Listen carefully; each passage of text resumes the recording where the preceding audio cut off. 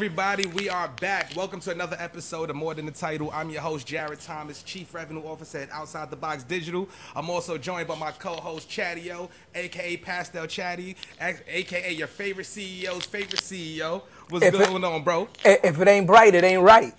You know the motto, baby. Know the motto, baby. Black is so boring. Man, my guy, man. I just want to say, before we go into the other intro stuff, bro, I just want to say, man, this is our first season together, man. You know I love you for free, bro. It's an honor to be on the show with you, man. Thank you for having me. Thank you for having me. Yeah. Straight up, man. It's been a hell of a ride, and next season we got a lot planned for y'all. And before we begin, let's give a quick shout out to our exclusive partners at their live podcast network. Please make sure you go download the app to enjoy content like this and many others. It's an amazing app, so please shout out to Angel and the entire team.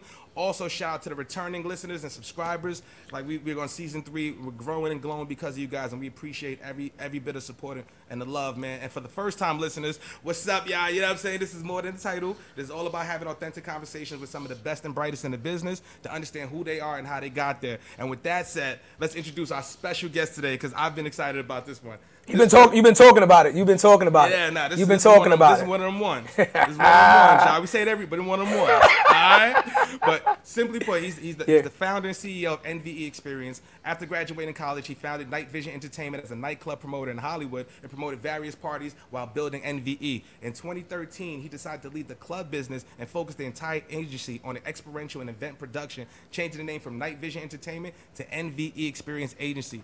Brett has the real-life Project X story, starting off from epic promotions of parties to creating a successful business, working with some of the biggest brands in the game, and creating experiences, events such as Coachella. So let's introduce our special guest, CEO of NVE Experience, Brett Hyman. Load him up, baby. Let me get some horns. Let me get some horns for Brett. Let me get some horns for Brett. There we go. You got to get the horns. I've ever gotten. You got to get the horns. You got to get the horns. Got to get the horns. Yeah. Man, what you've been able to accomplish, bro. Let's just start from the top, and I want to set the table for everybody, right? Okay. So we met Brett, right? Actually, from a friend of ours, and shout out to Lola. Love you, Lola. So you end up watching the show we had with Lola, which was our first Drink Champs episode. We were sitting there drinking wine, talking shit, having a good time, and then we end up reaching out, and we end up building a relationship. And now to get you on the show, brother, just want to say thank you.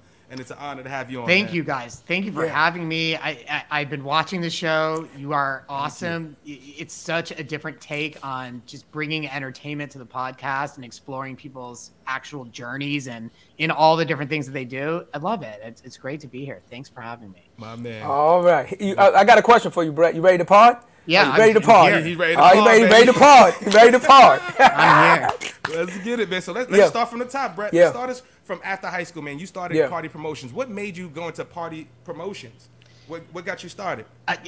The magnetic force of parties. I think I don't even know where it started. It actually probably began in high school. I remember I threw my after prom party. After prom, I organized I took over a hotel in Hollywood because I grew up here in LA. Mm-hmm. And I did a foam party, like an Ibiza foam. I found a guy who owned a foam machine who would just drive around with it in his truck. I found him on Craigslist because we didn't even really have much this was the beginning of the AOL days. Right. And I just had him show up at this hotel, and our entire high school went to prom in a foam pit. And then when I got to college, where I went to Tulane University in New Orleans, shout out New Orleans, very important place to me, where I learned a lot about myself and my love for entertainment and music and food as well, if you know New Orleans. Yeah. And, when I got to Tulane, the first thing I wanted to do was, have a side hustle. And my side hustle, I was going to class and I was throwing parties at all these different bars. I ended up getting a little job at House of Blues, and I would do Saturday Night Groove at House of Blues, where it was basically a college night. No one had college nights in New Orleans. They just had big nights. So I wanted to bring the college kids together. And throughout my 4 years of Tulane, I was just planning events, throwing parties, coming up with themes, creating new ideas. And when I got home, my parents were like, okay, but you're going to be a lawyer still, because that's what Jewish boys do. They said fun time is over. Yeah, they were like, you had a nice education, you have a college degree, you're going to law school, or, you're welcome to be a doctor or a lawyer. But that's about it. Those are the opportunities. And I was like, so I got back to LA, and I talked to I met this club owner, and he was like, I saw you were doing those college nights. Why don't you do like a young night at one of our clubs in Hollywood? There was a club called Mood. It was just like the hot thing of the time. There have been 400 hot clubs since then, but Mood was the hot one in 2006. And I was like, sure. He gave me Friday nights, and I would go to USC, UCLA, all the campuses, and bring college kids and young Hollywood. And it just I told my parents, I was like, I'm going to do this for a year, and then I'll do law school. Just 1 year, right? And of course, 1 year turned into 7 years, where I built out this nightlife business in Hollywood, and it became, I took it like a real business. Unlike most of the people at the time who had been promoters, it was definitely, they were there to party. I was there to make money and actually build a business out of it. And it grew really fast. Like, there was a lot of structure missing from Hollywood nightlife. Mm-hmm. And I worked at, about 40 or 50 clubs over my 7 years doing, there was a time when I was doing 2 nights a week, 3 nights there. I got up to 5 nights a week, different club every night. Wow. And sometimes 2 clubs on the same night for a little bit. And I worked at all the icons. If you followed Hollywood, Ledoux was really hot for a while. That's when the Hills was really big. Yeah. Supper Club, Colony. There was a club called Goa that was really amazing that we did for a while. A club called Apple, LAX, and a million more. Area, Privilege, and it just goes on. Crazy. We went through a lot. I can't believe I remember them all. But you know what you every time it makes me think, because we've got a lot of promoter friends, right? Mm-hmm. And I'm curious, what are some of the biggest struggles that you faced when you was doing that? Because somebody that was on our show earlier this year, David Shan, shout out to Shans, he said you want to test your influence, you create in-person events, right? And so I'm curious, what makes a great promoter? What are some of the things that you overcame while you were starting that business? It was interesting time. Like, there was a nerdy Jewish guy showing up to like be the cool person. I mean, all the promoters were cool, but I wanted to help them make money. I was like, does anyone here know how to send an invoice and get paid? And I would help. So I became friends with all the other promoters, and I became like their business manager. A lot of the promoters would have me like come in and just negotiate the deal with the club owners, set up all the arrangements, and then I would have the cool kids bring the cool people. And so, I met, it was the networking super highway. It's how I then transformed Night Vision Entertainment into NVE and exclusively working with brands. I started to meet heads of studios and other really influential people who had, big brand marketing dollars and were interested in taking that combination of hospitality and understanding of like guest experience and applying it to making more meaningful, more impactful events, which is what we do now. And we can get into that. But, during being a promoter, it's a tough game. It is the real hustle, and dog type environment, is it not? It's very competitive. Because what the problem. It was always fun when the club first opened.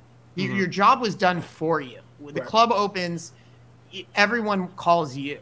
But because it's the newest hotspot. It's the newest hotspot. Right. Yeah, they do their PR. The owner does their thing.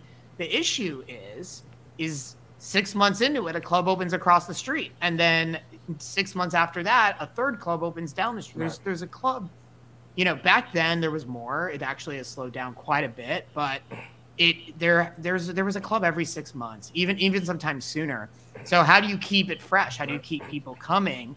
And for me, it was just taking care of people. Like, if you ever knew me, I was not the like jerk at the door that tried to keep a line outside just because I wanted it to look busy inside. Yeah. I knew that like eventually I would need those people. So I took care of them. And that worked out, and that worked in LA pretty well. Message. Yeah. That's a message. Message.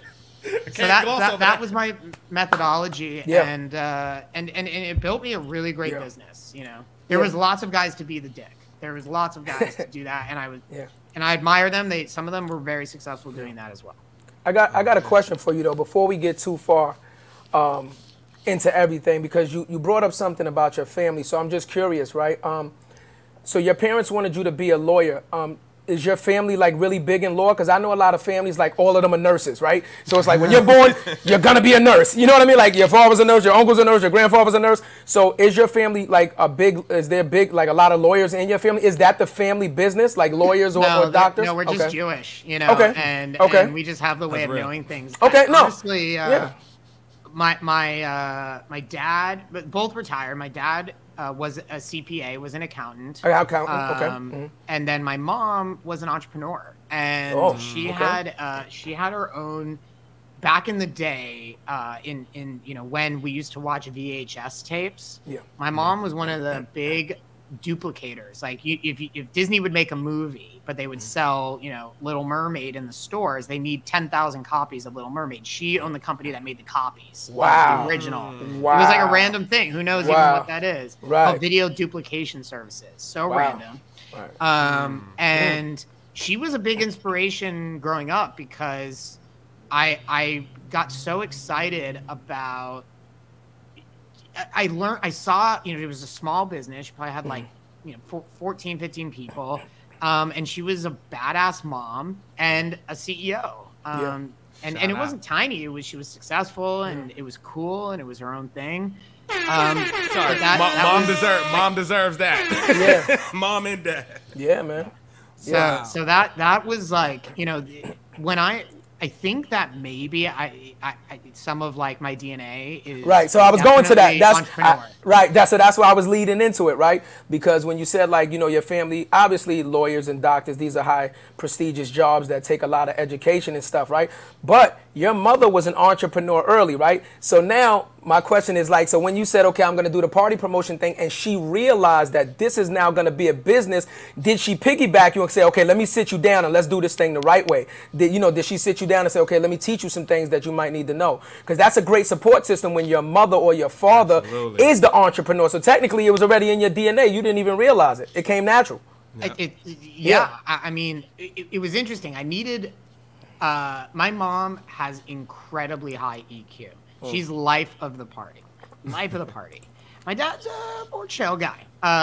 It's very interesting. They're an odd match, but a perfect match at the same time, and you just get it.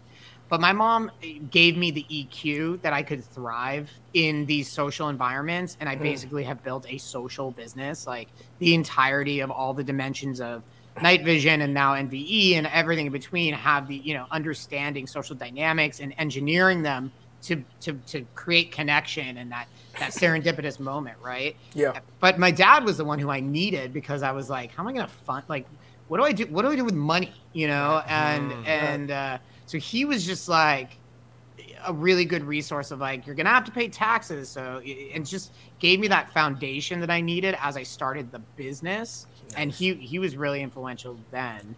I worked it out, and here we are. That's dope.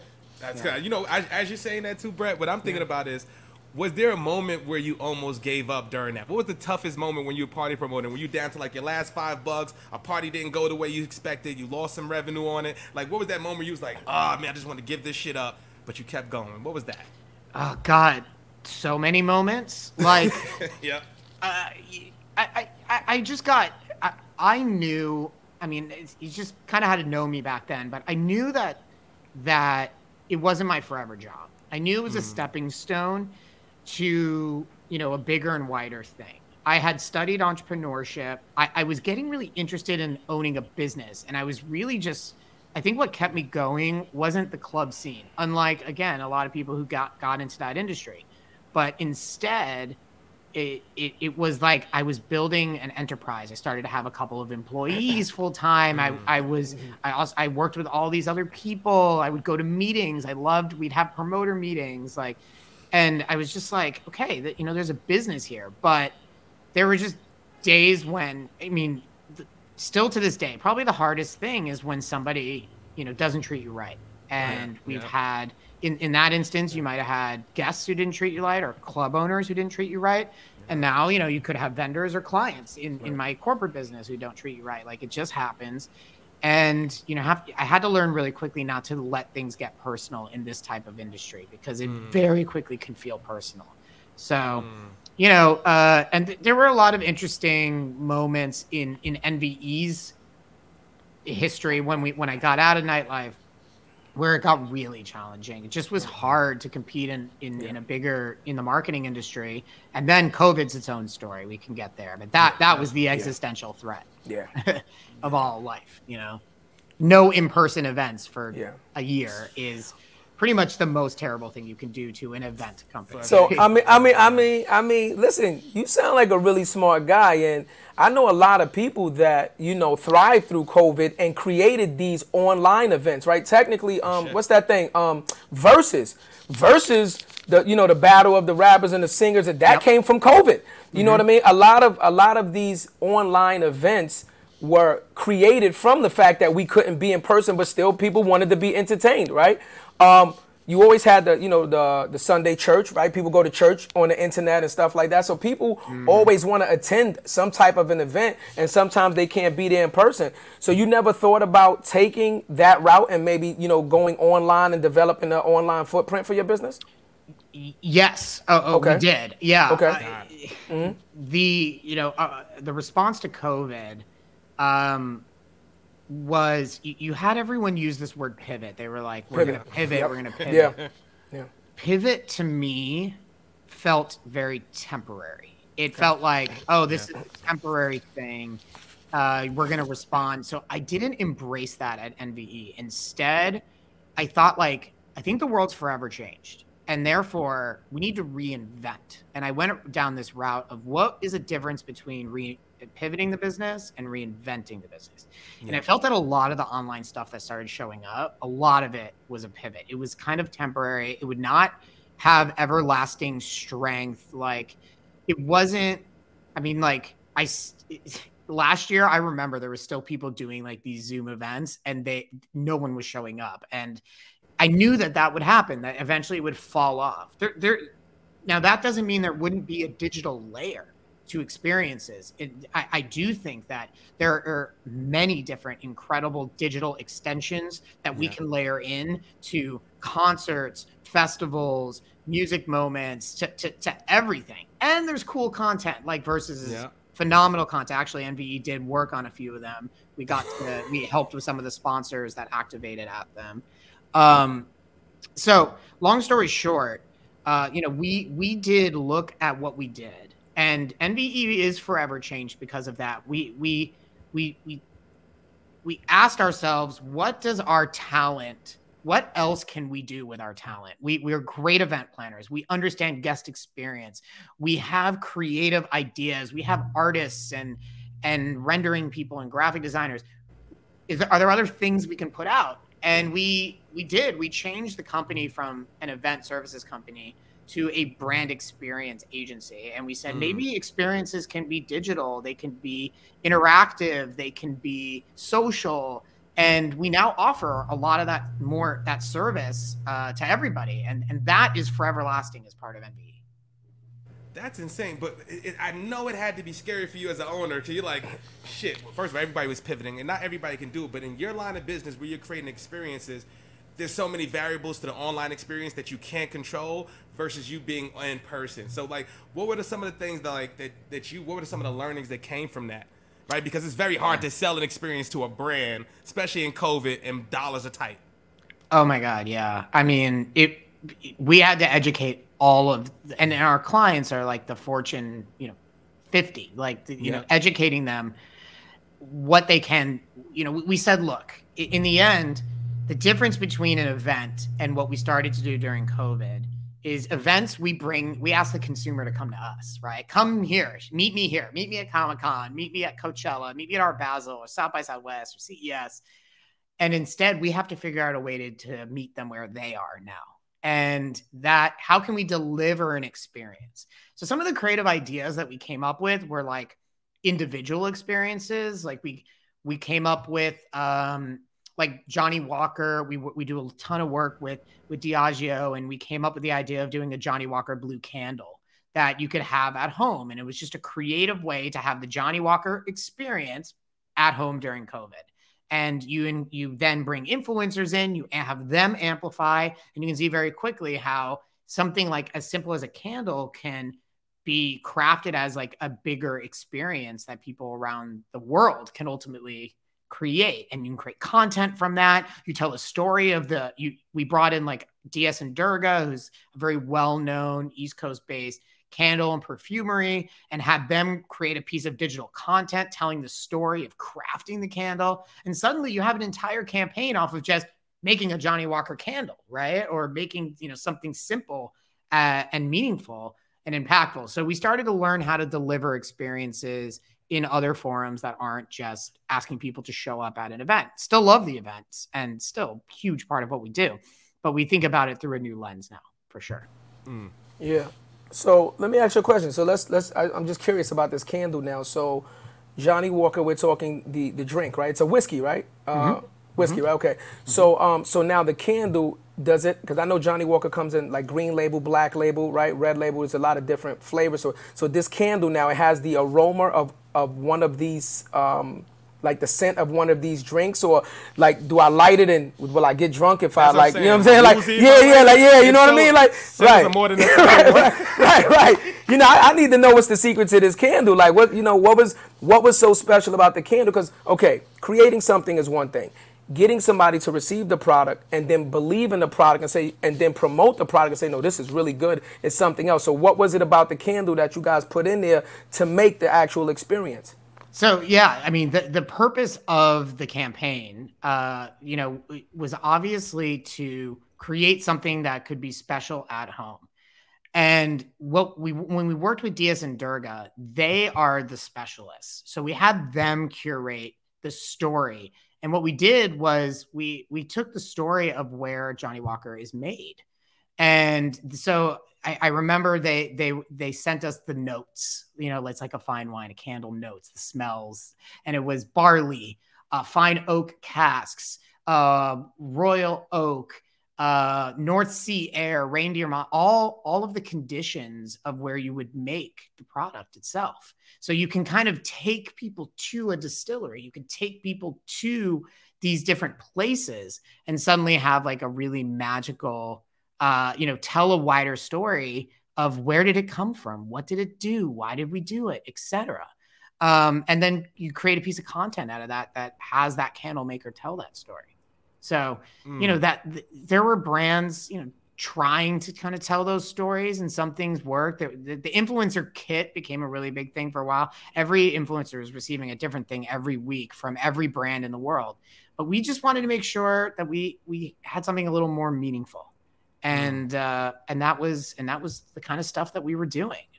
We worked with we took that idea back to DS and Durga and did a perfume for a television show called The Alienist. And, we did that kind of experience. We also started doing a lot of digital creation, and we had we made like a fun, there was a Netflix movie called Hubie Halloween with Adam Sandler. And we made a fun digital experience for people to come in and walk down the street and get cool Adam Sandler merch.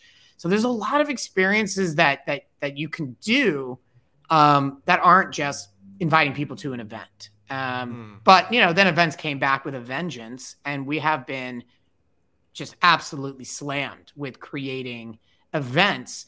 My focus now is showing brands all the opportunities to make an event more than a moment in time, and instead extend that experience digitally, interactively, through creators, through PR, through brand partnerships, where it feels like a more deeper and meaningful connection between the brand and the customer, rather than like a great party, which we're happy to do a great party, but there's so much more that we can get to. So that is kind of one of the areas we're fixated on.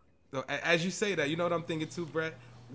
How do you see the involvement of AI, VR, going into, what are you excited about in that space, and how do you think you could apply that moving forward to events?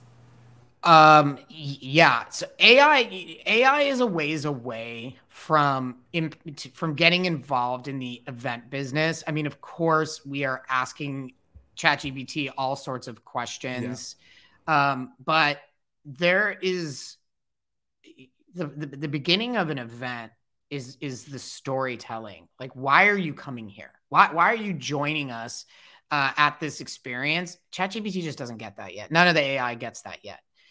AR though, augmented reality, this is the opportunity, because you can create new dimension at any event by taking your phone, holding it up, and looking at the same experience through a different lens. Yep. And we can for those augment. listening, sorry to cut you. For those listening, think of Pokemon Go. For other listeners who may not know what AR is. I didn't want to say it, but that sounds like Pokemon. You lift up your phone and there's a Pikachu in front of you or something. You that's the early iteration. That's the early iteration, right? So didn't want to cut you off, bro. Sorry about that. No, exactly right. Yeah, you get it. So, we can create a lot of new dimension at any event and experience, and add so much fun. You can gamify it. You can make it like a Pokemon Go game. You can just connect people. You can tell people, you can overlay a map, and say like, hey, you can put arrows like over here is the bathroom, over here is the food. You can add a lot of dimension. So we're experimenting with a lot of AR. It's expensive. Music festivals will probably get there first. They're trying. Coachella's tried. A few have tried to have like fun little kitschy things, but very soon there'll just be a whole nother layer to the event. That's the digital layer. And at NVE, we even we partner with another company that I also own called Cognition, which builds all that technology. They are an interactive studio that specializes in building that. And that was formed because also Cognition was entirely started because of the pandemic. Like that, we knew we needed digital capabilities, so we built that business. Shit. As you say it, I'm like, holy shit. Yeah, I mean, it sounds like you have a very forward way of thinking, which is needed. You have a very pioneer spirit, which is needed not only in your industry, but for people that are gonna help pave the way for the industry to follow, right? So you're noticing that things are happening, you're noticing that things are mission, and that's really what entrepreneurship is, right? They say like, find a problem first, right? You want to be an entrepreneur, you want to be an inventor, find a problem that needs a solution, right? And then develop the solution. Don't worry about the money, don't worry about this, but try to fix a problem or find a solution to a problem, and then you will have your product, right? So now with that said, right, so okay, so COVID lifts and now you guys are back into the personal event throwing, right? So now when you went back into the personal event throwing, even though you had so much success in the digital space, did you go hybrid at that time? Did you actually still like mix it and say, okay, we're going to throw this event at the club, but if you can't make it to the club, you can tune in on this stream and stuff like that and still experience the party in a different capacity?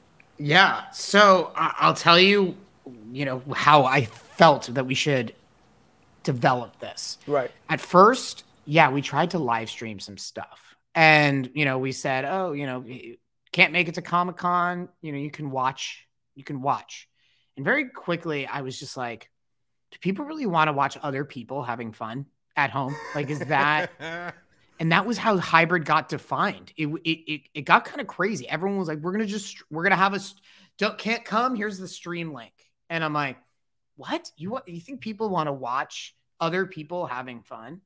So I was very quick to kind of put the end to that and try to convince brands that they're wasting their money trying to live stream experiences, that people go to experiences and they go to events to be a character in that story. When you're there, whether you're in the club, whether you're at a party, whether you're, going through an immersive kind of crazy experience, you now you're a character and you're co-creating, because what you do influences the impact that you have that night. Message. You can spend more time on the dance floor, more time in the booth, more time at the bar. You can talk to this person or that person. You have a lot of control over crafting the experience. Like, you pick your journey. when you're watching, you have no control. You're a bystander. You're a passenger on the experience. And that's not an experience. That's something that's TV or something. That's watching something.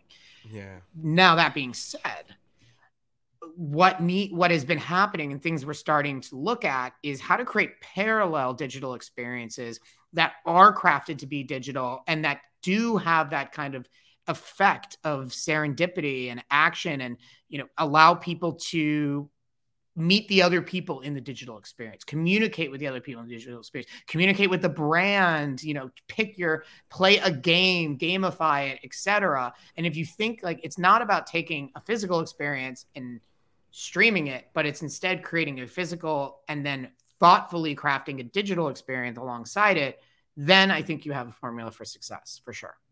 Absolutely. That's big. Huge. That's huge. And to piggyback on what you said, Chad, to find a solution as a business owner is one thing, right? But to find a solution for your internal problems and then build a business off of that, right?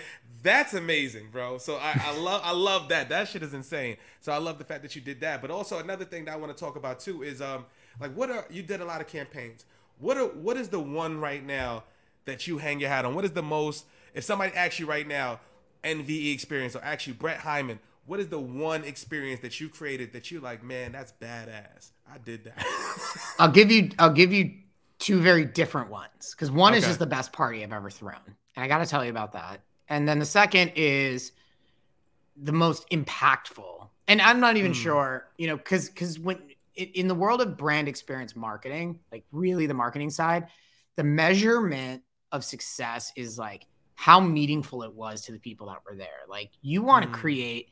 We actually have this chart and we're like, what's the least meaningful thing and the most meaningful thing, right? Like least meaningful, like experience that you would have is probably brushing your teeth. Like that is autopilot. We call that prosaic experiences. You don't even pay attention that you're in that experience, right? Then level up, I would say there's like a mindful experience. A mindful experience might be like cooking dinner. It doesn't really mean anything to you, but you got to pay attention or you'll cut your finger off. Right. Like that's a level up, and I go to many mindful experiences and I'm still like not excited. Yeah. Sometimes, being that passenger in, certain types of content, it feels a little mindful. Then you move up a level to meaningful experience. Okay. I just saw the best movie of my life. I just saw the best concert. This meant something to me.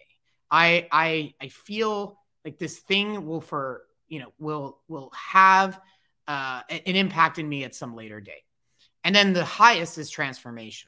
I'm forever changed for this. And by the way, transformational isn't like I'm forever. I just realized, I believe in a higher power or something. Transformational could be like, I didn't like coffee. Now I like coffee. That's a small transformation, but it's you'll forever be changed because you started drinking coffee because somebody crafted this tasting experience that's just magical. So transformation can be tiny, it can be micro, and it can be massive. So I like to think, the NVE's tagline is the right moment will transform someone forever. And the goal is NVE crafts those right moments, because if we did it right, somebody's leaves forever changed, forever impacted, forever transformed. And hopefully when it comes to brand marketing, they buy the brand. They're like, oh, I'm going to get an Audi now instead of a Ford or whatever we're trying to push. Right. Yeah. And wait, Brett, but before you go into the experiences, I'm curious, how does one, especially to the brand, because I'm a digital guy, I'm attribution and all that, right? So how do you actually measure the transformation that happened at the event? Are you doing surveys after? And then how are they tracking the success of that event post-event? Is it sales numbers? Is it QR codes? Like, how do you track that? Such a good question. And the answer, there's a couple of answers to it. And the first answer is I tell people not to. And people, what? It is very hard to create attribution. We actually invented it. We worked with a guy at Harvard, Professor Talis Teixeira, who specializes in something called the experience economy. He wrote a book. I think it's called The Experience Economy. And we said, look, here's a bunch of data from our events. How do you think we can provide ROI to the brands? And he came up with something called the attention quotient. It was measuring the potency of the attention, because in the end, what was happening in the experience world is, like, to your point, the number of impressions ain't impressive, right? Like, we had 500 people here, we had 1,000 people tune in. That's, you can buy $10 of ads on Facebook and get 500 people, right? But those 500 people for a split second is very different than 500 people for 30 minutes, deeply engaged in your narrative and story, and the potency of the attention that they're paying. You might wonder whether or not there's more conversions there. Like, I can probably get more people to be interested in this car by giving them a really impactful experience than I can with a banner ad, and yes, so you have smaller reach, but you have deeper, greater impact, more potency of attention. And then you get the amplification effects that all should be measured. And that's the usual earned media, the million impressions from PR, the social amplification. Here's website visits. And, you really do get this exponential product. So we offer that. Most clients don't want it. Most clients believe that there is this new area, this uncharted territory of why we need to have brand experience marketing as a bigger and bigger bucket of the marketing mix. And it's called community building. Yeah. In order to stay relevant, brands need to service their community. They need to engage their community. They need to make sure that their community feels that they are an active member of something bigger than themselves. People don't just buy something anymore because they saw an ad. I mean, every once in a while you get that piece of junk off an Instagram ad, but overall, more often than not, we are driven to care about whether, it's Supreme and the hype community, or whether it's you're a whiskey aficionado and you want Johnny Walker. Like, where we're headed nowadays is we're gravitating toward brands that build community. So brand experience marketing is about fostering that community, building that community, connecting that community, and turning them into advocates. And doing that, for us, has an exponential effect, because all of those advocates are why things grow. And we can just go to any brand that went viral or any brand that has become big and look that it all started with a community. Message. Yeah. Oh my goodness. Well, community building. That's where it's going. Can't let you go past that. I don't want to get on my soapbox thing, but I got to get it off because you said it. I feel the exact same way. I don't care what other people think. Like, if I see, you could have the Brett Hyman, woolly bear socks. You know what I'm saying? If I like them, I like them, right? Let's say I buy them, right? But now I look at Brett Hyman, the company, right? And now I got your woolly bear socks. Now that I'm your customer, I am your community, but it's becoming a part of my lifestyle. Now what you do, I'm watching you, right? If you do something that I feel like violates the core principles of my community, I'll never support you again. I will never support you again. You understand? And I have this conversation that ends up turning into an argument. I tell people all the time, right? There's a difference between people that brand hop. I call it brand hopping, right? When a brand is hot, all the rappers are wearing this label now. I don't care what it is. Now everybody wants to wear it, right? And then you walk into a room and somebody looks at you and goes, "You look absolutely atrocious." And they go, "But this is the $800 fuzzy mammoth sweater." And if you got to describe, you understand what if you got to describe what you're wearing and tell a story behind it, then obviously it's not working for who you are. And the reason that it's not working is because it's not connecting to your lifestyle. What you're doing is trying to carbon copy somebody else's, right? And I'm huge against that, because I think that you become trendy. And what you do is you attach yourself to a trend or to a gimmick, and when the gimmick dies, you die. Mm-hmm. Yep, I hear you. You die, right? So you'll hear Jared say this a lot, right? Be your authentic self, right? He's gotten to where he's gotten by being his authentic self, right? We keep promoting this thing, right? Be your authentic self. Do not be afraid to say, "I don't like that. It doesn't fit with what I do or what I like," right? Like, I like Johnny Walker, but I can't drink Johnny Walker straight. Like, you understand? Like, it has a bitter aftertaste to me. Like, I just don't like it straight, right? And I don't like the black. I like the blue. So you understand what I'm saying? Like, I'll drink it, but it has to be in a certain line of things, right? But if Johnny Walker ever did something that I felt like disrespected me and the community that I represent, I'll never drink Johnny Walker again. Absolutely. Like, it's just, it has to be that way. You have to hold brands responsible. It's not just funneling your hard-earned money into them anymore, because people are spending without thought at this point. Yeah, that's you know what I mean. Been. And shout out to Karina on the check-in. She said, "Don't forget about your favorite or most successful event." Oh, okay. Inquiring minds want to know. Okay, we gotta get to it. Yeah, I got you. Yeah, I got you. Yeah. But and shout out to Karina. But to your point, brands have brand acts now. They make plays, you know, and how they show up in the world. They need to be damn careful, and they need to be smart, but they need to be real. I believe that NVE is really good at advising brands on that, definitely our clients. And that's probably one of the bigger shifts of what this brand experiential industry was. It was a very executional thing. What am I going to do and how I'm going to do it? NVE has introduced, why am I doing this? And when we ask that to brands and when we help them think about culture, think about the communities that they're about to talk to, we help get to better, more impactful, more transformative solutions. So, you know, that to me is the kind of shift of why I'm building NVE the way we are, but also it's what I think brands have got to do. And too many still to this day think like, I'm launching a new movie event, you know, but the experience is always on. People are experiencing it before, after. They're experiencing that, you know, and how that brand acts and shows up in the world really makes a big difference. So we want to advise more on that and change the way that brands think about how they act in the world, for sure. To the experience is always on. Yeah. So my favorite party event, I mean, it was not the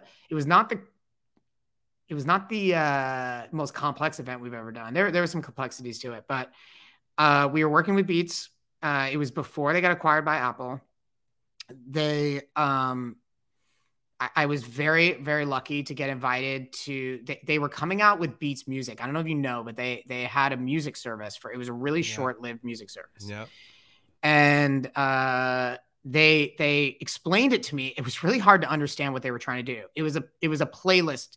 Everything was going to be playlists at first. It was going to be like best 90s hip hop artist playlist by Dr. Dre. And it was like Trent Reznor, best rock of the 90s. And like, it was like this very specific logic. And it had this interesting engine. You could be like, I'm in the shower. And it would do shower songs. Like I'm driving and it was interesting. And so they were like, we're going to launch this thing.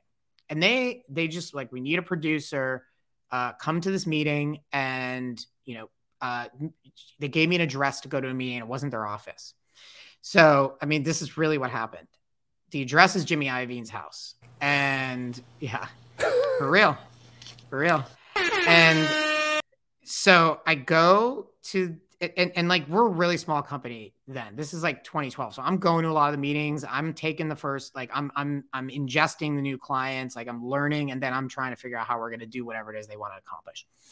And they're like, all right, we're launching Beats Music. Here's the day, you know, and they're like, what venue should we do? I gave them a few venues that made sense. They wanted, and they're like, we want to do like the ultimate 90s hip hop playlist.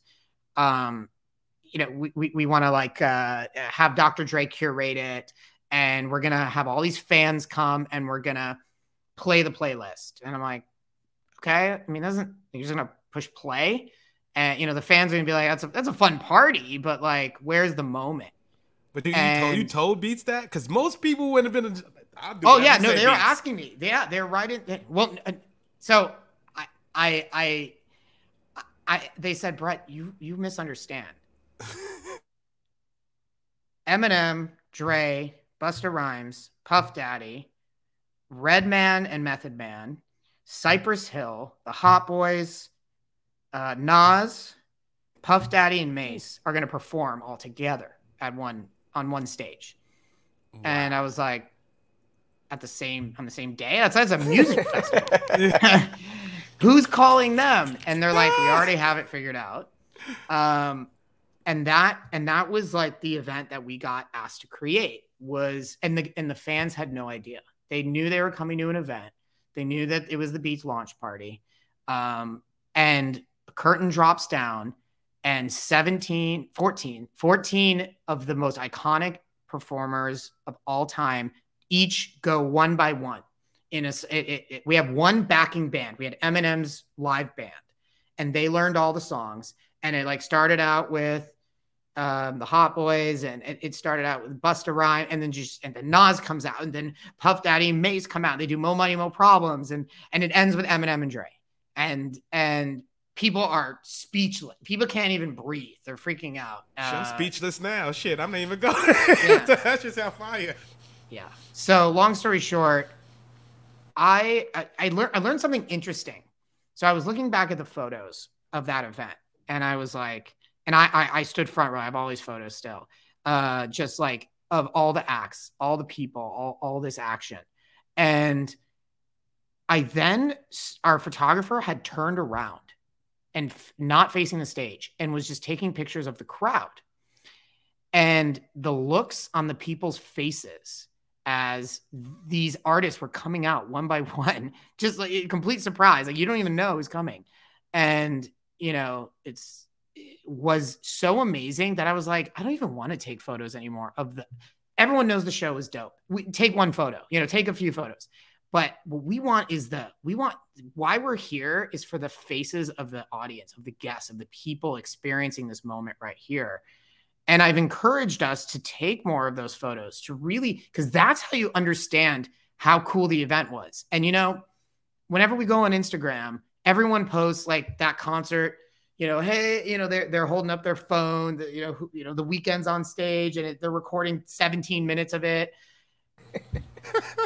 Do you really know if it was cool by watching that? Or would you have a better understanding of the experience if you saw the faces of everyone there, the shock, the awe, the serendipity, the magic.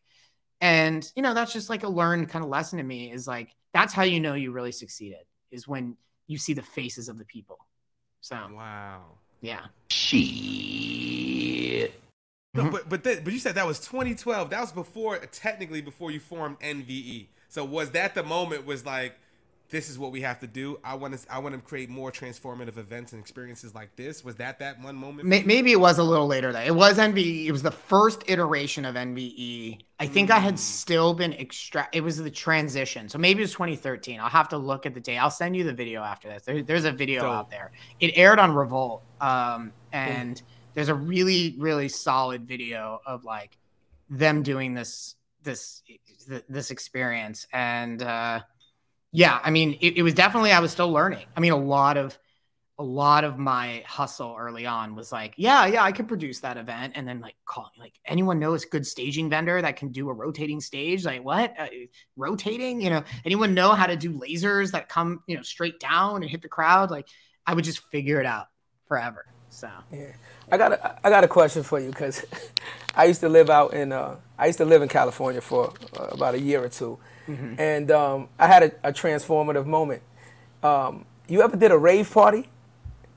Have I done a rave? I've done a few. No. Not as an attendee, but like as a person throwing a rave. Have you ever thrown a rave? I have thrown a couple. Yes, in my club days, I have been involved in several different rave things. One which I can tell you the story of. A private party. It almost turned into a little bit of a situation with Cascade, but so I've been involved in several different versions of raves depending on where you're headed with this. Yeah, no, I'm just saying we was talking about transformative because I'm just being honest, right? So we lived out in California. I was out in California. I was in the we was in the Orange County section, right? And they were saying like, let's go to San Bernardino. You familiar with San Bernardino? Of course. Right. Oh, you went to like Nocturnal Wonderland. Right, exactly, right. So Club Metro's out there and all that. So one day, a good friend of mine is like, let's go to this really big party. I hear it's in a warehouse, and it's just rocking. So we drive an hour and a half. We get there, and I can hear the music from outside, right? I hear the music from outside. So I'm like, oh, we going to have a good time. And then I get inside and I realize it's a rave, right? Now, I've been to parties, I've been to concerts, I've never been to a rave. Like New York, our culture, we don't rave. But, like, what's a rave? Huh? Like, if anybody listening, what's a Right. rave? What is considered a rave, bro? You want my version of what a rave is? Yeah, when it's you just say rave, I think of like ecstasy so and shit. that's exactly what the fuck it was. That is exactly what it was. So I walk in the door. It's in a warehouse, and there's like 1,000 people in there, right? And everybody's like dancing, right? Having a good time. And then I notice people have on like gloves and big Mickey Mouse hands and shit. They're touching each other. And I'm like, what the fuck is that? And then people like shining lights in each other's faces. And I'm like, yeah, I look at my guy and I'm like, what the fuck did you bring me to, right? What's wrong with this guy? Am I kidding me or what? It was transparent. I'm being honest, right? We're talking about the experience, right? That changed my life because first of all, I realized I've never been to a party where the music is that loud. Like, I literally had to walk outside a couple of times and let my ears calm down because I'm like, holy shit, did you guys actually buy the world's biggest speakers? You know what I mean? And just like you have no like you have you don't have an audio engineer. Clearly you just crank that shit up, turn it all the way up, and whatever happens, right? So, you know, it was a great experience. I'll never do it again, but it was a great experience. But I was just wondering, like, you know, like, was you big on raves and stuff? Because that's like that rave culture is huge. I'm telling you right now. That rave community and that rave culture is huge. And they go from party to party to party to party. It's like a cult following. But they're the community. That's kind of what you said earlier. Yeah, that's what I'm right? saying. Once you have that community, you can it's crazy. Like, it's crazy. But what you said, though, Brett, that I picked up on, too, after this, was you figuring it out, right? Like, so me and Chad, we're doing the same shit, right? We have our own business, OTB. We're figuring out, obviously, we're digital, we're web developed, all those good things. But you're still figuring it out on the fly, right? You're figuring 100%. shit out. You're trying to figure out your margins. If you had to outsource, you're going to do it in-house, all those things. So when you was doing that, the first iteration of NVE, what was the biggest thing you've overcome? What was, like, the craziest shit that's happened in one of your events? You like, oh, my God, this shit is, oh, no. Oh, my God. What was the every possible thing that can go wrong? I definitely like in when you do certain events, like very custom events, you submit your plans to the fire department and they stamp them and they say, okay, as long as you build this plan, everything is good. And I remember doing several. There was a couple big events where the fire marshal stopped by right before opening. They usually stop by and like it's a very ceremonial thing. Not, you know, the plan's already stamped, so you're not supposed to mess with it. And this guy was like, oh, no, we're not, you have to have railing on this whole thing here. And we're like, no, the plan says no rail because it's under 36 inches. You can't have to have a rail on any riser that's over 36 inches. I was like, look, it's 34. And he's like, yeah, we're not doing that rule tonight. I just don't like it. And I was like, you just don't like it? That's not a rule. That's, what are we talking about? You know? And he was just like, we're not opening the doors until you get rail on this huge thing. I mean, this is like a truckload of rail that has to, that, you know, maybe have 30 minutes to get it. And, you know, and the guys just decided to change the rules. And I should say that it is quite common in the world of live events. Like the rules get changed on you. And it's not your fault. Sometimes it is. Sometimes you miss something. And sometimes, you know, that there's a lot of subjective forces, city councils. Like I have a lot of Coachella experiences where they're just like, it's just too loud. And I'm like, no, the decibel meter is below 23. And they're like, nah, it's just too loud. And, but the rule is 23 or whatever. And they're still telling you can't happen, you know, that can't happen. So for me, you know, it's about, you turn on that EQ. I mean, you turn on two things. One is you try to find a common ground with the people that are the enforcement people. And the second thing is you got to be a problem solver. Being in the world of events is being able to keep your cool, keep your calm, and resource quickly. I found that rail. I got it installed. There was an event a couple miles away. I knew the guy putting that event on. He had a staging vendor there. The staging vendor had rail at their warehouse. Their warehouse is 20 minutes. I calculated it. I opened doors 5 minutes late. And it could have not happened. I mean, I didn't even know if I'd find it. So things like that happen quite often.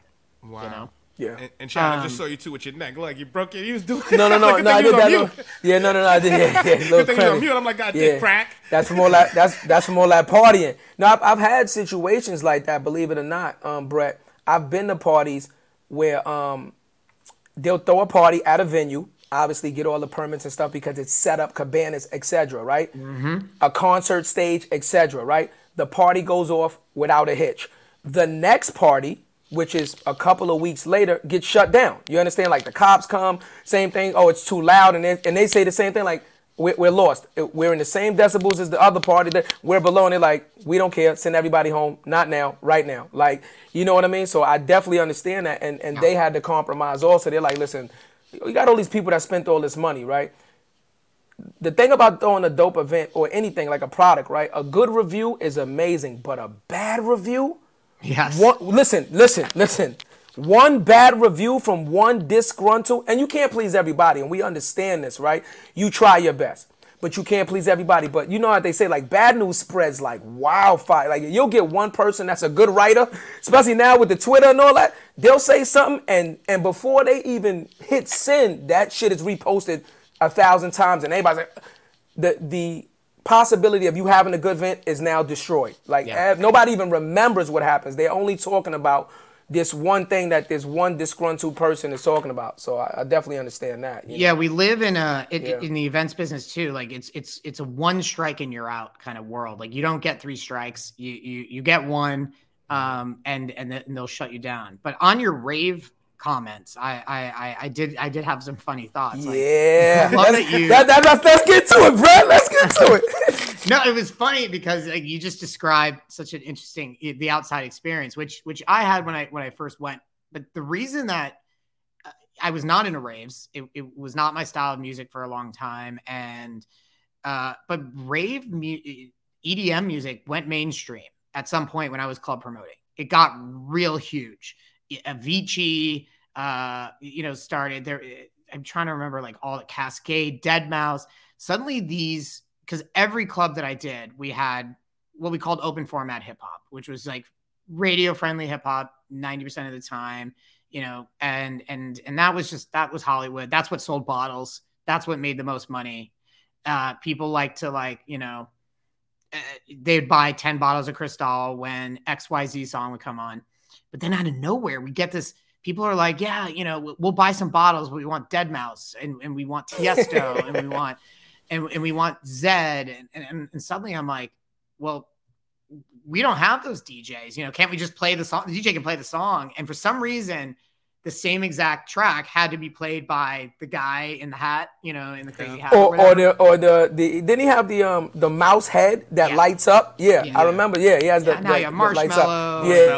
Yeah. So that got real mainstream. It happened in New York too, because I came out and visited in New York and Vegas. Vegas is always like 1 year behind anything that happened in Hollywood. And I remember out of nowhere, Marquee was the first club in Vegas to start booking DJs. And then Excess followed really quickly. And the DJ thing still drives a lot of Vegas club culture. It still is pretty popular. But so I didn't know how to get those DJs to play like an LA club. So I actually did reach out to a friend of mine, a guy who I'd become closer and closer friends with, is probably one of the most honorable, best guys in music, who is the biggest rave producer. And I was just like, if you ever have a DJ like that doesn't want to do a rave, but wants to do like a mainstream Hollywood club, like my clients are asking.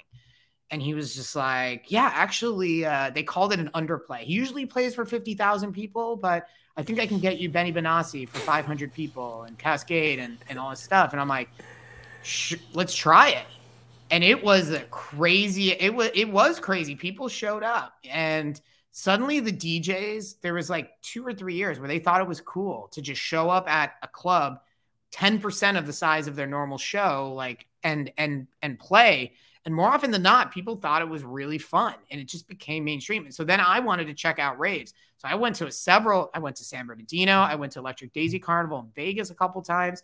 And I love experiences so much so that, I mean, Electric Daisy Carnival is one of the most, it is not like crazy, kooky, weird underground stuff. It is a beautiful, loving community experience that anyone can have fun at. I mean, it is inclusive of every people who like every genre of music, everything. And I had no idea. I just was used to going to Coachella. That's the thing I knew. And it really opened my mind. So I have a tremendous respect for the people that create a lot of that stuff. I mean, some of it absolutely underground. Some of it's still a little mainstream. It's definitely not as mainstream in club culture anymore. I mean, we're back to open format hip hop. Yeah. But it still has its place for sure. And, so it's been fun. It's been fun being part of that. It's insane. Yeah. You know what I'm thinking too? I actually have a 2-part question, right? So like, aside from the Coachellas and the bigger ones, who do you think gets events really well? What's a really well thrown, well put together event that you've been at that we could shed light on? And also, I'm curious, like, just opportunity to shed light on NVE and your team. What is your creative process to create an experience? Like, what does the drawing board look like? How many iterations of the first idea do you guys go through? Like, who on your team is the rock star? Like, what does that process look like? Yeah. So in terms of great events, there's just such a variety. It depends what you're looking for, like music festival versus cultural moment versus, just like big epic party. The big cultural moment that has become pretty wild is Art Basel in Miami. Oh yeah. I just love Miami. We missed that. I'm going next year. Yeah, we missed it. I'm going next year. It's a scene. It's a film. Like there's everything you could want there. Like when the crypto thing was big in 2021 and a little bit of 22, mostly 2021. They showed up with more money than I could imagine and added another dimension to Art Basel. But like, there's every kind of party. There's the art somewhere. Every club has its moment. Like, it's in there.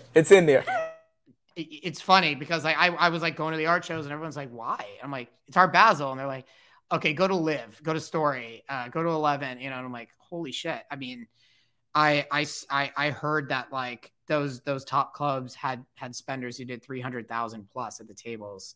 Some of those nights, like they were big nights. So, Basil's one to look out for, Coachella. I don't even want to I'm friends with all of them. Like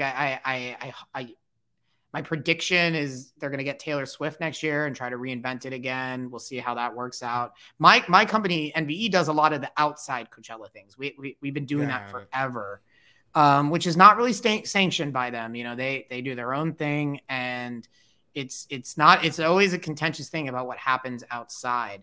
And we've worked on a lot of those events, but there's some good parties at Coachella. Every brand shows up. This past year, Soho House had a really elite, super premium event. We worked on the Revolve event, which was epic and just so influencer heavy. And everything, the DJs, the parties, they're really good. In terms of creative, I mean, for us, like creative is half of our product. It's developing the ideas and then executing on those ideas. Like it's yin and yang. Sometimes the creatives are told very often we can't build that, and or we don't have the budget, and then the producers sometimes are similarly talking to the creative saying we need something bigger or different. So we always are refereeing that relationship. Yeah. But yeah, we have all different kinds of creative now. Like a lot of what's happening in like with the streamers is like they want to build these kind of world experiences where like they take the show and they like make an immersive, almost theatrical moment where you walk in and there's actors and character. Like we did a lot of that at Comic-Con last year. For the Comic-Con people love it. They love to be in like a fan experience. So that's cool. But a couple weekends ago, we did the new season of The Righteous Gemstones, and we kind of had a fake monster truck rally in Venice. So there's just like always these really creative. So there's like those people who have like a theater background. Then there's people who are thinking a little bit more creatively about like a party and not about the story, but about what's the most creative guest experience. What are the sight lines? What should we see everything? Should certain things be hidden and then revealed later? Or do we need the energy of this big, massive crowd? Like there's a lot of science that goes into this crafting, like the scene that you want people to Right. walk into. Right. So it's a whole process, and we a lot of us, different teams work on different things. Right. Yeah. So I mean that's just it sounds like everybody has their thinking caps on, and they're just allowed to kind of go crazy, which leads me up to this next question. So since you guys are developing these immersive experiences, right? In modern culture, right, we celebrate a lot of holidays. So one of the biggest holidays is like Halloween, right? People love haunted houses and stuff like that. They love that, to be scared. That's why scary movies do so well, right? So it's a two-part question. Have you ever been approached by any like Hollywood production companies that are coming out with like a scary movie, and or have you been approached by a production house that wants to put together like the ultimate haunted house experience or something like that, and you guys work on something like that? Yeah, I don't. So probably like one of the closer things. It wasn't Halloween, but last year there's the FX show American Horror Story. Yeah, that's my huge shit. show. Wanted us to create a kind of in-world experience, and in the show in that season, it was kind of based around this like kind of weird bondagey leather shop. You're starting to get crazy. Yeah. The NYC of the season, yep. Yeah. So you saw it, right? Yeah. That's my shit. I love that show. So we built a leather shop in the West Village, and we pretended it was a legitimate shop. And when you walked in there, it was a whole experiential. There was cast of characters. There was guys in these like crazy costumes. You had to pick up a phone, and someone on the other side gave you a safe word. And then that safe word ended up being a T-shirt that you got when you finished walking through the Wow photo moment with like all these chains. I think it's on our website, but it's an amazing. It was an amazing project. It was an honor to work on it. And we really brought that at AHS NYC to life. And it was literally an operating thing that lasted for 2 weeks. So wow, fire. Yeah. That's big. I like that. Halloween is absolutely probably the best party holiday of all party holidays. Like everyone goes out. When I was a club promoter, like it was my favorite night to do. I've worked on every type of Halloween party that you can imagine, but those tend to be social events. Like it isn't tied enough to brands that they should do more.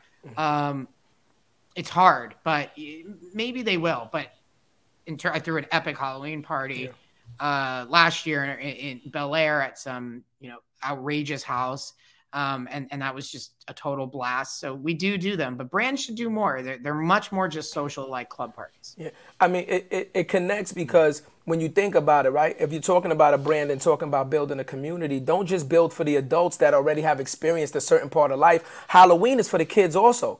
Right? So Halloween primarily is for the kids, but adults love it so much that they get involved. So that's why it's something that can just, explode so quickly, because not only can the adult get involved, but now you can influence a child that's 2, 3, 4, 5, 6 and introduce them into a community that they're going to grow into. Yeah. Oh, that kind of thing is happening. There's a few of them in LA now, these ticketed experiences. I don't know what has been on the East Coast. They were on Shark Tank, the ones that did the haunted hayride. I don't know if you saw that one. No. But it was like a ticketed walkthrough experience. But then luckily, a guy who does what we do, he was more of a social event planner, created something called Knights of the Jack. And you bought a ticket, you could take your whole family. And it was like these crazy pumpkin installations just over the top. And you just walked down. It was like a half-mile route. You took your whole fam. And it was like just light show and then pumpkin show. And it was not scary. It was a family friendly one. And then, they charged $50 each or something like that. So that type, we call that like experiential installations or ticketed experiential events. Again, not really brand things. They make their money off the tickets. But I bet you that's going to happen on the East Coast this year if it hasn't already happened. But yeah, the Knights of the Jack is a very cool one. Yeah. It allows you to, like you said, like just get your creativity out when you're doing things like this. So at NVE, right, I'm pretty sure, like, I don't know how your office is set up, but like places where they just want people to feel like there's no constraints like Google and stuff like that, right? It's like a video game center and there's no cubicles, and they don't want you to feel like, oh, I'm going to work, I'm going to punch the clock. They want you to come in excited, you know what I mean? So with an organization like yours, where you guys create what you do, I'm pretty sure that it has to be an environment that just fosters free thought.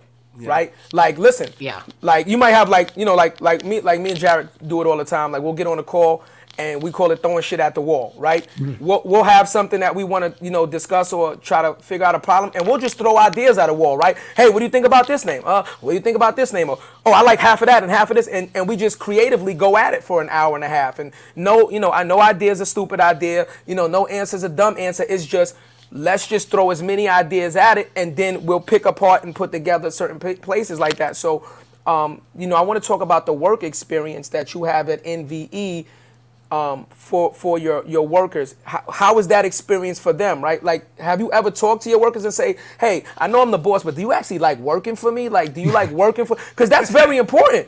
That's very. I understand, but it's very important, because all of us can say. Well, I don't know your story. You never told us if you actually had you said you started party promotion, but you didn't say you actually worked for somebody first, right? Did you ever have a regular job where you had a boss? Not really. I had an internship, but yeah, no, I had to learn to be a boss without seeing a model of a boss. Right. Okay. So that's why I stopped myself and said all of us had that experience. So me and Jared have had that experience, and I'm pretty sure other people have had that experience where you can work for a boss and you can be enthusiastic, right? Your first couple of days on the job, you come in like, I'm gonna do my best, I'm gonna rock this thing. And depending on the environment that you're working in, by like 2 weeks, you're like, I'm gonna fucking quit. I hate this shit. I'm never coming back. So I'm not coming back. I'm not coming back. You know what I'm saying? Like, so it's important. I think a lot of CEOs missed that back in the day with understanding the importance of treating your workers with not only respect, but making them feel comfortable and making them want to come to work. Because then when they come to work, you get all the energy. You get everything. It's not only your company, it's their company too. You want them to feel like NVE is their company. Absolutely. Because when they feel like that, they're going to go above and beyond what you're asking them for anyway. Yeah, they might clock out, but they're going to go home and still think about, you know what I mean, things of how to make these, your product better. So have you ever actually sat down and asked them or, did like a worker appreciation thing to say, hey guys, man, do you like working for us, or is there anything at NVE you want to change, or would you like to see? Or a dope event for them. Or a party, or have you ever thrown an event for your employees? Same thing. Yes. Yeah. Yes. Oh yeah, you got the epic shit face. You about to drop a bomb on. Here we go. I'm ready. Well, there's a lot of facets and dimensions to the culture of the company. So I love that you kind of went here, but where do I start? First of all, I spent 2 years and an ungodly amount of money building the best office of all time in 2019. I was building, this premier, creative, open office, but lots of meeting rooms, kombucha on tap. I finished it, opened it February 2020, closed March 2020. And Jesus. Yeah, I have videos of it. I have like, damn! Not even 30 days? I can't remember how many days we were in that space. That's crazy. So, I thought a lot has changed in all companies as a result of that pandemic, 100%. And anyone that doesn't recognize that's crazy. I'm sure they do. But we had this world. Culture was the office culture. It was what happened when you got there. That was culture. And I knew what I was building. It was like my personal project. I worked with my creative, one of my creative leaders on it. And we just like had cool branding and art, Mr. Brainwash stuff. Everything was there, and Mr. Brainwash came himself and gave me a couple pieces. Like, it was like nothing you've ever seen. And, everything changed when we, went remote. And, I started to think about what the plan in the end of 2020. I was like, what are we going to do? Are we calling everyone back? Are we going to go to an office? But I had allowed people to work remote, and we had found close to half the people went elsewhere. I mean, we had people in 25 states. I think we were running, because I can tell by where we run payroll in the state that the people are in. So, we were like, wow, and we always had a New York office as well, smaller 30 person, New York office, but there was 100 people in LA. So I immediately had to really think, what's culture going to be in a new world? And we have spent an enormous amount of time, energy, and resources developing a remote first culture that I think is magical and thriving and special and community building and impactful. And it has tons of dimension to it. It has a lot of different things. And I'll explain the big one, because you asked if I plan an event. So we allow everyone to work wherever they want, whenever they want. We got very lucky. We subleased that space that we built for at least the next few years, hopefully forever, because I doubt I'll need it. And we took and while that is subleased, we took a much smaller clubhousey space, also in West Hollywood, not too far from where I am right now. And that is available to anyone that wants to use it. We went from 15,000 to about 3,000 square feet, but it is not necessary. It is not required to go there. And I mean, the reality is, it ain't used very much. It's fine. It's cool. We come up with reasons. I think we use it more to have a happy hour than we do to have a meeting, because everyone is everywhere. We still have people in about 22 states. But there's one thing that we do need to do, which is we need to come together once a year. That was my commitment, that we would bring everyone together by foregoing the office space, and we would try to plan a year of bonding and culture building into 3 days. And we started it last year, and we created what we call the Summit, which was our company retreat, which we did in San Diego. And I have a lot of content from it. I have a video and stuff I can absolutely send you.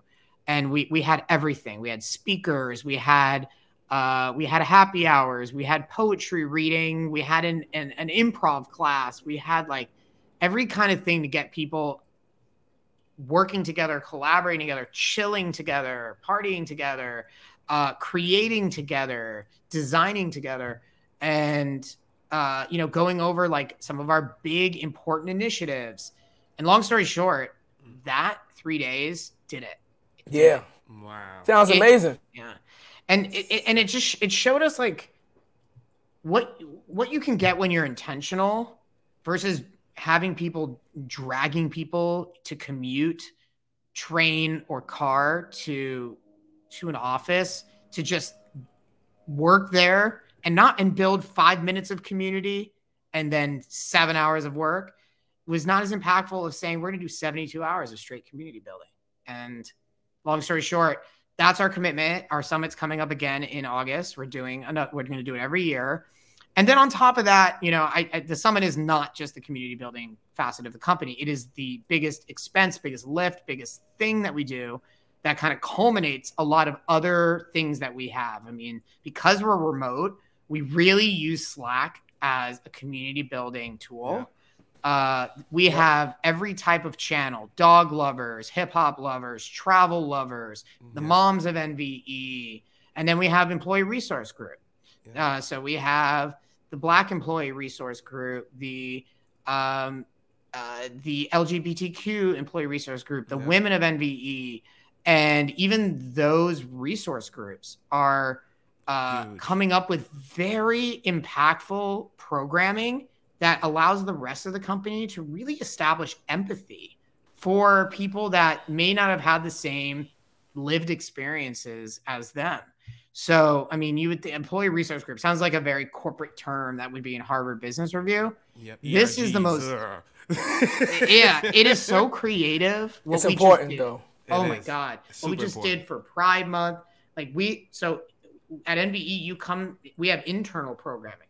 A whole Pride Month programming. We just had a Juneteenth programming. And these groups come up with multiple element, like a volunteer day, a speaker that's going to join us on Zoom, a trivia a contest to do something, and they have like entire programming internally at our company that's designed to establish compassion and build kind of bridges between people who really don't have the same lived experience as other people and don't live and don't know each other. And very quickly we build community remotely and online and digitally, and it works. So nice. I've got a plug. I was gonna say a plug. I want to come to the summit now, Brett. If you want to tag us, I can do the LinkedIn. We can do this. We bring some energy. Tell people how we close millions from the couch, man. You let us know. Good. I'm ready to go. He, you know what it is? He just want to go to San Diego because he know it's hot. I'm tired of his goddamn couch. He's tired of his couch. You know, New York. Listen, I'm be honest with you. New York weather. We've had 10 months of cold.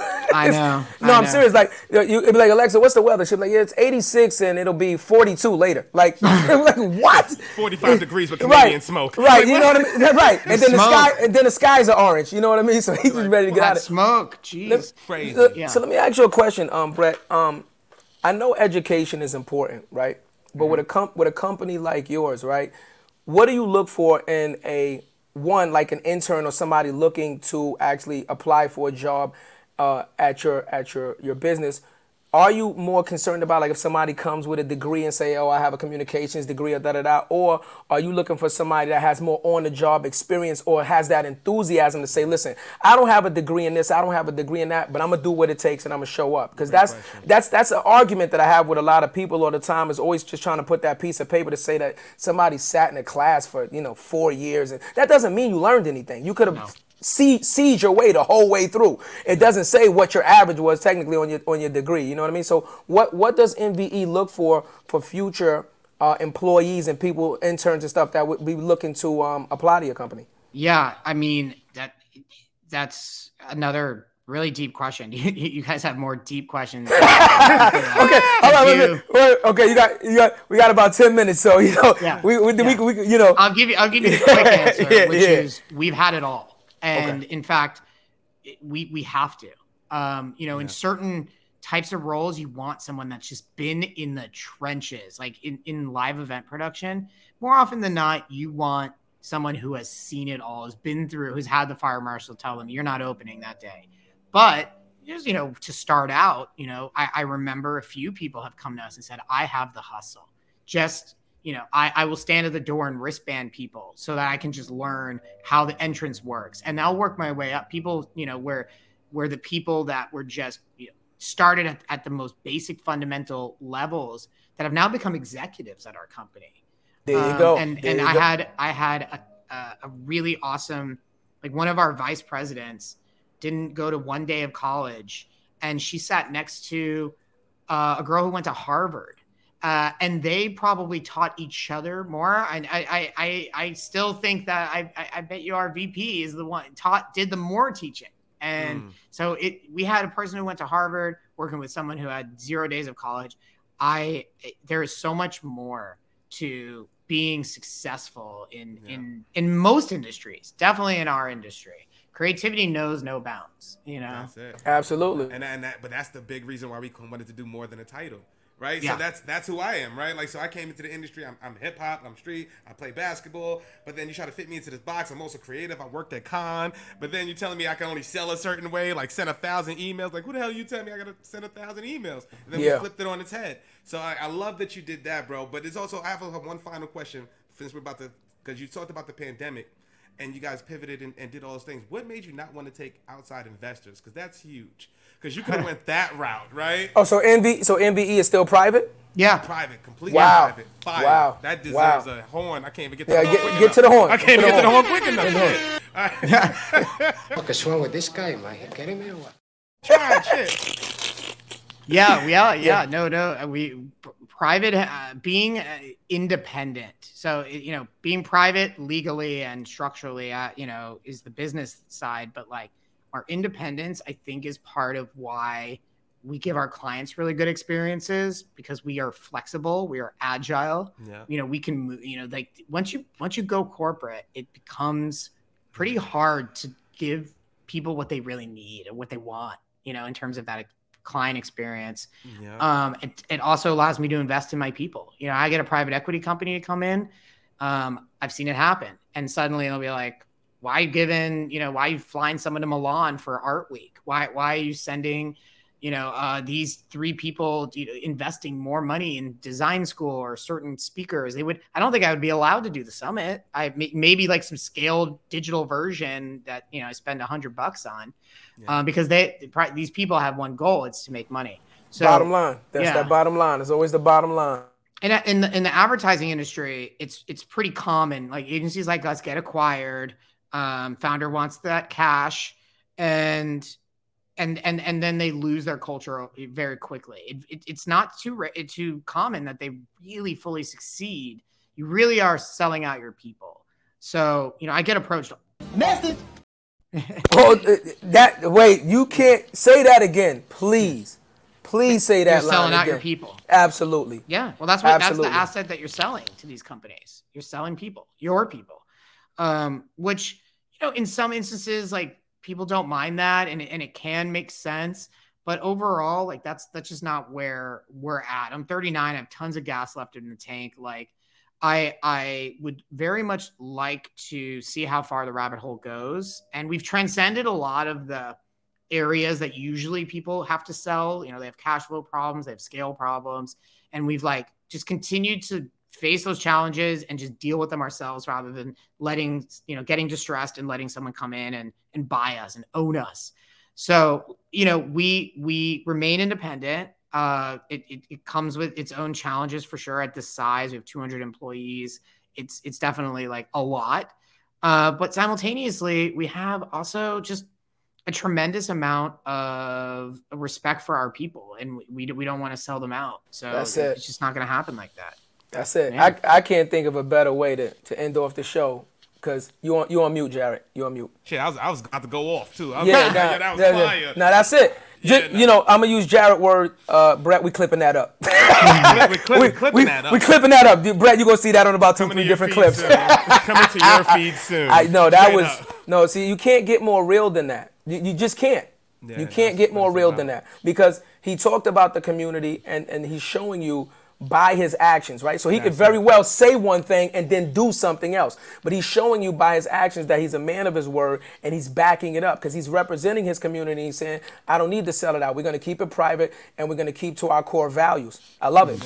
I love it. That's it, man. I so love I learned so much from this conversation, right? Like, so we call it more than the title, man. I would just say, man, for what I've learned from you in this conversation, that you're a hustler, you're a go-getter, man. You're an innovator, you're a forward thinker. You're a lot of different things, brother. Yeah. And for you to say that you're a fan of us, I just want to let you know we're fans of you, bro. Absolutely. And everything that you've been able to accomplish. I'm 35 years old. To hear that you're 39 and be where you are right now, that just shows me that this shit is possible, man. Absolutely. And we're going to go there, bro. So any way we can support you, I'm happy to, man. I'm glad to call you a friend now, bro. And I'm going to extend the invite. Send the invite. Extend the invite. Anytime you're in New York City. Yeah. Oh, yeah. Dinner on us. Dinner on us. Dinner on us. I'll go to a fucking rave if you want to. Yeah, I'm not. I had to throw that out there. Damn!